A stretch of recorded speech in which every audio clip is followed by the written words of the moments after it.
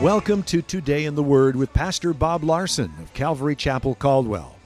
Pastor Bob will be with us in just a few minutes, but first we'd like to let you know that Calvary Chapel is located on the corner of 10th and Everett, across from the library in downtown Caldwell. We have two Sunday morning services at 9:30 and 11:30. If you prefer Saturday nights, we have a Saturday night service at 7 p.m. We also have a midweek service Wednesday night at 7 p.m. You can watch Today in the Word on Sunday mornings at 10 a.m. on ABC Channel 6.1.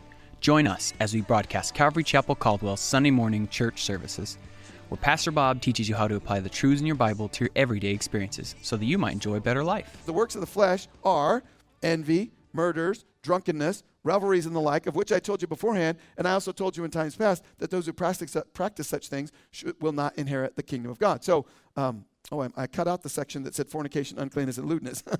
Anyway, sorry about that. But you guys know it's in there, right? Galatians 5. I'm reading it like, hey, I cut out the wrong verse. Anyway, so he says, look, you shouldn't be involved in these things. Fornication. And so that the Greek word for fornication is porneia. And you all know what word we get from that in the English.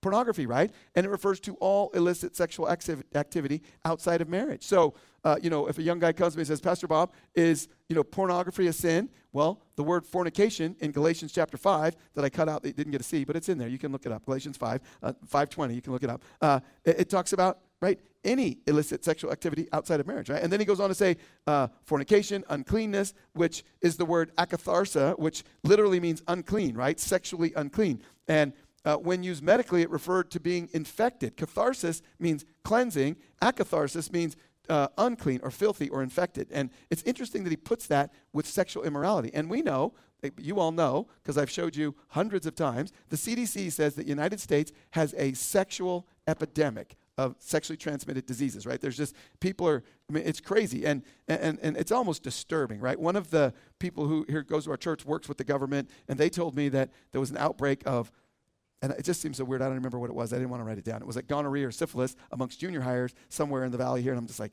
that just seems so wrong, right? But when you think about it, if all the adults are saying, hey, everybody have sex with whoever, whenever, right? Be as unclean as you want, right? Causes infections, right? I mean, that's just a scientific fact. And then lewdness, which refers to sexual indulgent without shame, right? Being prideful about sexual immorality, being boastful, bragging, don't care what other people think, right? And so all of those things the Bible says are sin and wrong. And Paul is saying to the Christians, hey, Christians, this is not right.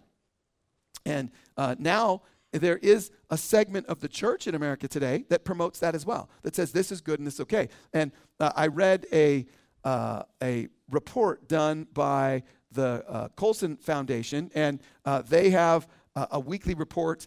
It's called Breakpoint, and they said that these reports come out regularly that say, well, the church in America is shrinking, and the reason that young people aren't coming to church anymore is because, that pastors are, preaching sin and preaching the blood of Jesus, and that's why they're not coming. Now, he pointed out in this Breakpoint report that the truth is that those articles are written by hyper-liberal, I call them pseudo-Christians, right? Ones that don't believe in the Bible and don't believe in Jesus for salvation, don't believe in sin, don't believe the blood covers your sin, and don't believe anything about the Bible. I don't know why they call themselves Christians, but what he said was the truth is, and this is good news, he said churches that teach the Bible and teach that sexual immorality is wrong and teach that sin is wrong and teach that Jesus died on the cross for your sin, those churches are growing and have continued to grow. Now, I was telling this to one of our pastors, and I said, this church started out with 8 people. And it has been continuing to grow. And those of you who come here know I talk about sin, right? And I tell people that it's wrong. And right? Why? Well, because that's what the Bible said. I didn't invent it. And so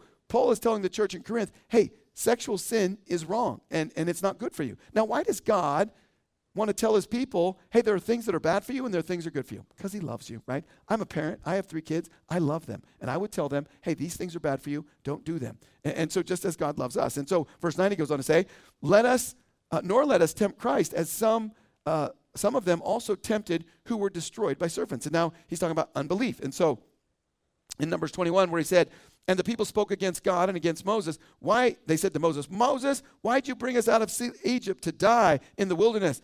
For there was no food, no water, and our soul loathes this worthless bread. And so remember, why did they wander in the wilderness for 40 years, those of you students of the Bible? Why did they not enter into the promised land?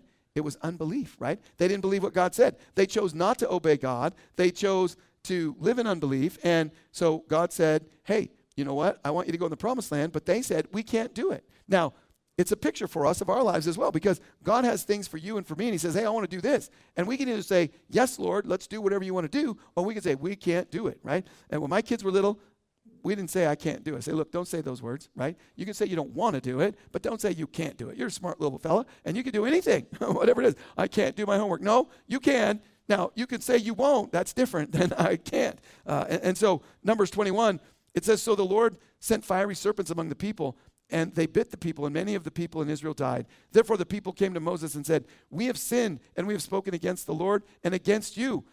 Pray the Lord that he take away the serpents from us. So Moses prayed for the people, and the Lord said to Moses, make a fiery serpent and set it on a pole, and it shall be that everyone who is bitten, when he looks at it, he shall live. Now, this was a picture, right? Brass is a symbol of judgment, right? So they have this brass pole, and the serpent was a symbol of sin. And so the brass serpent was a symbol of God's judgment. And by faith, when they looked at the brass serpent, they didn't die, right? Now, there were some that said, I'm not going to look at that stupid pole, and they died. And there were those who, by faith, who did what God said. They looked at the pole, and they didn't die. Now, the brass serpent on a pole is a picture of our sins being judged by God on the cross. John 3:14, it says, and Moses lifted up the serpent in the wilderness, even so must the Son of Man be lifted up, that whoever believes in him should not perish but have eternal life. So it's by faith that we look to Jesus, just as they did back then. Romans 1:17 says, the just shall live by faith. And so as a Christian, we live by faith. Our Christian experience is a life of faith. And Romans 10:17 says, so then faith comes by hearing, and hearing by the word of God. So we walk by faith, and we grow in our faith in our relationship with God. So he's telling them, don't live in unbelief, right? Number 10, or verse 10, he says, nor complain as some of them also complained and were destroyed by the destroyer. Now, if I would ask you, which one do Americans struggle with more, sexual immorality or complaining? I don't know. But anyway, right, he tells them, look, complaining trips you up in your journey to experience God's best for your life. And the people were complaining against Moses. In Numbers 14:2, it said, all the children of Israel complained against Moses and Aaron, and the whole congregation said to them, if only we had died in the land of Egypt, or if only we had died in the wilderness. So they said to one another, let us select another leader and return to Egypt. Now, get this. God sends Moses to bring them out of slavery. They're slaves in Egypt. They're making bricks. They're slaves. God brings them out of slavery and says, I'm going to take you to a place where you have houses and homes and fields and flocks, and you didn't work for any of it. It's all going to be free. And they're like, no, we want to go back and be slaves. Now, that's a picture of something, right? Now, they're complaining about it. And in Numbers 14, how did God see their complaining? Well, he tells us in Numbers 14:30, it says, you shall by no means enter the land which I swore I would make you dwell in.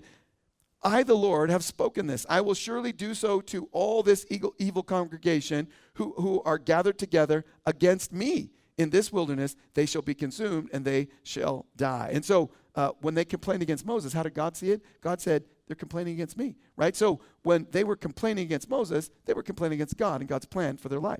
And so that's why the Bible tells us in Philippians 2:14, do all things without complaining and disputing, that you may become blameless and harmless children of God without fault in the midst of a crooked and perverse generation, among whom you shine as lights in the world. So important for us to make sure that we're recognizing that God doesn't want us to be complaining about his plan for our lives. And, someone once said that a complaining tongue reveals an ungrateful heart, right? I mean, and basically what that means is that when you look at your life and you look at what God's teaching you and where you're going, that you're just kind of like the children of Israel saying, what do you know, God? Who are you? Who are you to know, right? I'd rather be a slave, right? And Luke 6:45, Jesus said, for out of the abundance of the heart, the mouth speaks. Now, I don't know about you guys, but Luke 6:45 was one of the hardest verses for me to come to grips with. Because probably for the first 10 years of my marriage, every time I said something to my wife that I shouldn't have, I said, I didn't mean it. And then she would say, for out of the abundance of the heart, the mouth speaks. And I remember it just made me angry, right? Because I would be like, no, I didn't really mean what I said. And she would say, yes, you did. You wouldn't have said it. It was in your heart. It came out. And I'm like, oh. And I mean, it literally took me 10 years before I started believing that was true, that what I was saying really came out of my heart. And it probably took me another 5 years before I was able to say, Lord, help me to stop putting bad stuff in my heart so that bad stuff doesn't come out, right? Because that's what Jesus said, right? Whatever you put in is what comes out. So it took me quite a long time to grasp that. But If you don't understand that and you don't believe that, well, then you're deceiving yourself, right? If you think the stuff that comes out of your mouth is because of your parents or your brother or your uncle or your spouse, well, that's contrary to what Jesus said. He said what comes out of your mouth is in your heart, right? And so important for us to recognize that we should be giving thanks and not complaining. Because as Paul's telling them, look, that's not God's plan for your life to be complaining. We need to look at the good. And that doesn't mean that everything's going to go well all the time.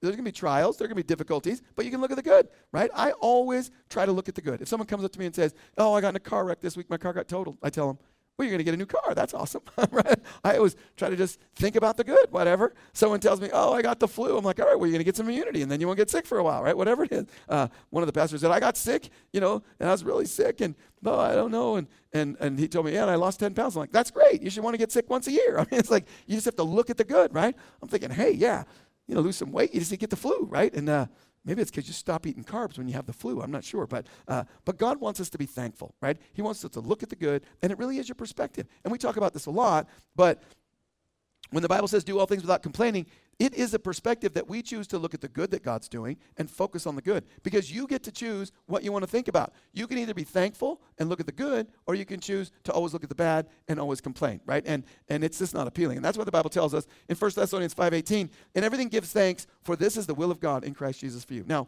that's one of my favorite verses. In everything give thanks. And I believe, next month we have Thanksgiving. It's one of my favorite holidays because we get a whole day off to think about being thankful, right?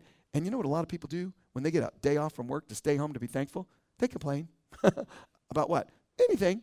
It doesn't matter, right? But here's the thing. God wants us to be thankful. And if you came to church tonight wondering, what does God want me to know? Well, he doesn't want us to be complaining. He wants us to be thankful. You're like, well, what if bad things happen? Well, then we pray and say, Lord, help me to look at the good. And how are you going to work this for good? Because we know, I didn't even write it down because I'm sure you know it, Romans 8:28, the Bible says, for all things work together for good for those who love God and who are called according to his purpose. If you don't have that verse memorized, you should memorize it, because it basically says, if you love God, God can work out anything for good. Even if people mean evil towards you, God can work it out for good. Now, the way you can have a thankful heart and not be a complainer is to know that verse and then to look at life, no matter what comes your way, God is going to work this out for good. I don't know how, but he's going to. That's what his word says, and I believe his word to be true. And so you can just have a positive attitude all the time. And it's very, very helpful. Now, thank you for joining us for Today in the Word. We'd like to share with you a couple of things that are going on here at Calvary Chapel. Calvary Chapel Caldwell is now hiring full-time and part-time positions for our exciting Calvary Kids Learning Center. If you enjoy working with children from newborn through kindergarten, please give us a call at 453-9653. Positions are Monday through Friday, with our availability to fit your schedule. To learn more about these exciting opportunities, please call 453-9653. We look forward to meeting with you. Calvary Chapel Caldwell would like to invite you to our Saturday night service at 7 p.m. This is an alternative for those who cannot make it to our Sunday morning services. Like us on Facebook at Calvary Chapel Caldwell, or check out our website at calvarycaldwell.com. You can watch Today in the Word on Sunday mornings at 10:30 a.m. on the CW, channel 2.2. Join us as we broadcast Calvary Chapel Caldwell's Sunday morning church services, where Pastor Bob teaches you how to apply the truths in your Bible to your everyday experiences so that you might enjoy a better life.